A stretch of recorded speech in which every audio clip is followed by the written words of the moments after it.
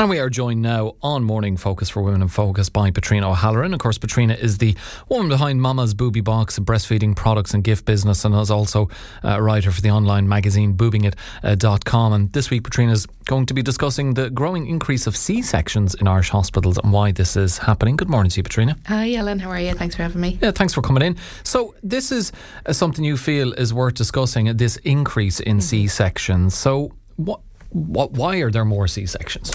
I suppose a range of reasons, Alan, why it's happening. Naturally, we're just getting older as we're giving birth. So, more women are in their later 30s giving birth. We have different pathways to getting pregnant. So there's more IVF treatments or different ways of getting pregnant. And then obviously some people opt for a C-section if that's the route they're going down because they feel it's safer. If you've spent nearly 10 years trying to get pregnant and then have a baby, some people consider it safer and they choose to have an elective C-section. We then have, I guess, a bit of a litigation society where doctors can feel like they might be sued if they, pick the wrong option, or if there's a risk to the mother, they feel it might be safer just to go down the C-section route as well.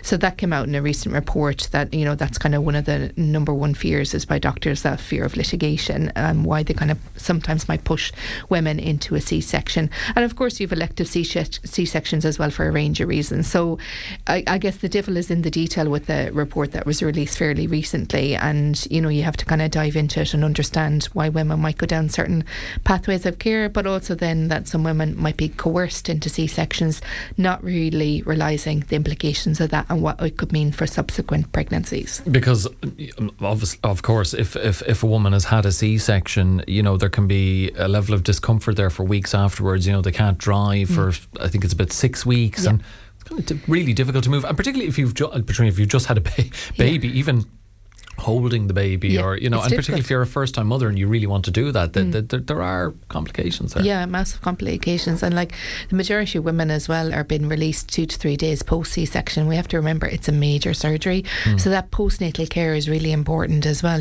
And it's always back to the same thing, Alan. It's back to lack of resources, so women aren't in hospital for as long as they used to be with C-sections, so they have to be very careful. Then when they return home, they might think because they're released from hospital, they can go back to normal life and everything's fine, but they can't. They have to take real good care of themselves, and really important for bed rest and manage their wound and manage their healing, This significant number of caesarean births in this country has been deemed unacceptable.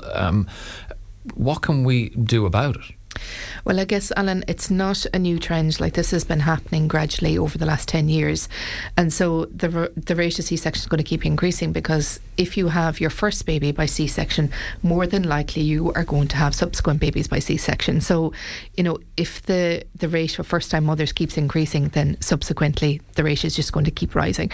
So what can we do about it? More education for women on their options of birth. We need to be able to provide more pathways for women to enable them to have births. We've a very low home birth rate in this country because we just don't have enough midwives to offer that facility.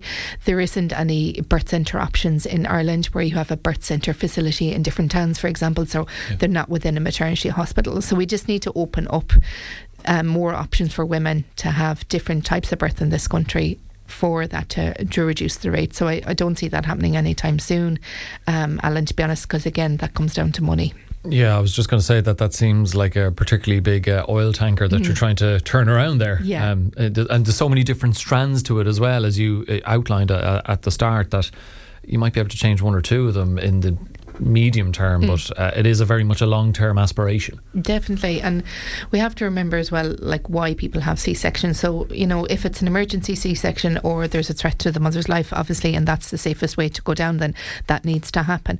But there might be other mums, who might go through medical interventions, like an induction, for example, and that usually cascades down to a C-section, so we need to kind of go back a few steps from the C-section and see what's happening leading up to the woman coming up to her due date, and then understand, those medical interventions have consequences, and majority of the time they will lead to a C-section. Now, if the woman who agrees to these medical interventions doesn't realise that or doesn't know the implications of that, then of course, she's going to go down a pathway of care she hadn't planned for. And those are the ones that we can avoid.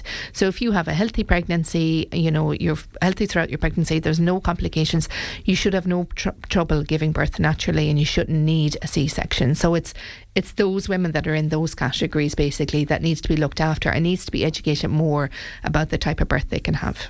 Okay, just to finish then, Patrina, we've spoken about, I suppose, the perceived downsides of C-sections and the fact that there are too many of them happening. But are there benefits to getting a C-section? I would say, of course, there's benefits, especially if the woman is nervous about birth or if she's a bit panicky, because if you're not in a relaxed mindset in your head going into your labour, you are going to have difficulties. You do have to have a calm, relaxed mindset going into labour. So, of course, there's benefits for mums who want to have an elective C-section. There's people who've gone through IVF who've waited years to meet their baby and they don't want to have any complications around birth. So they will feel the safest option for them is a C-section. So, the best way we can support women is give them choice of maternity care, and that's something that really needs to change in this country. As well as C-sections, we need to open up the choice for maternity care in Ireland. With women you've spoken to who are mothers and writing for the magazine and people you deal with, do you find more women are coming into that line of thinking, or perhaps they've always thought that there's just too many C-sections happening and that there needs to be too many C-sections are being prescribed, and that there needs to be more education, and all the points that you made?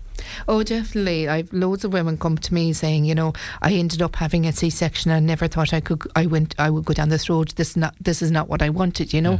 So it comes back to those medical interventions that are happening in the hospitals. And Alan, it comes back to our kind of care, because we're obstetric-led care in Ireland. We're not midwife-led care, and if that was to change, then we potentially would have a different outcome. In the UK, it's midwife-led care. I had a baby over there.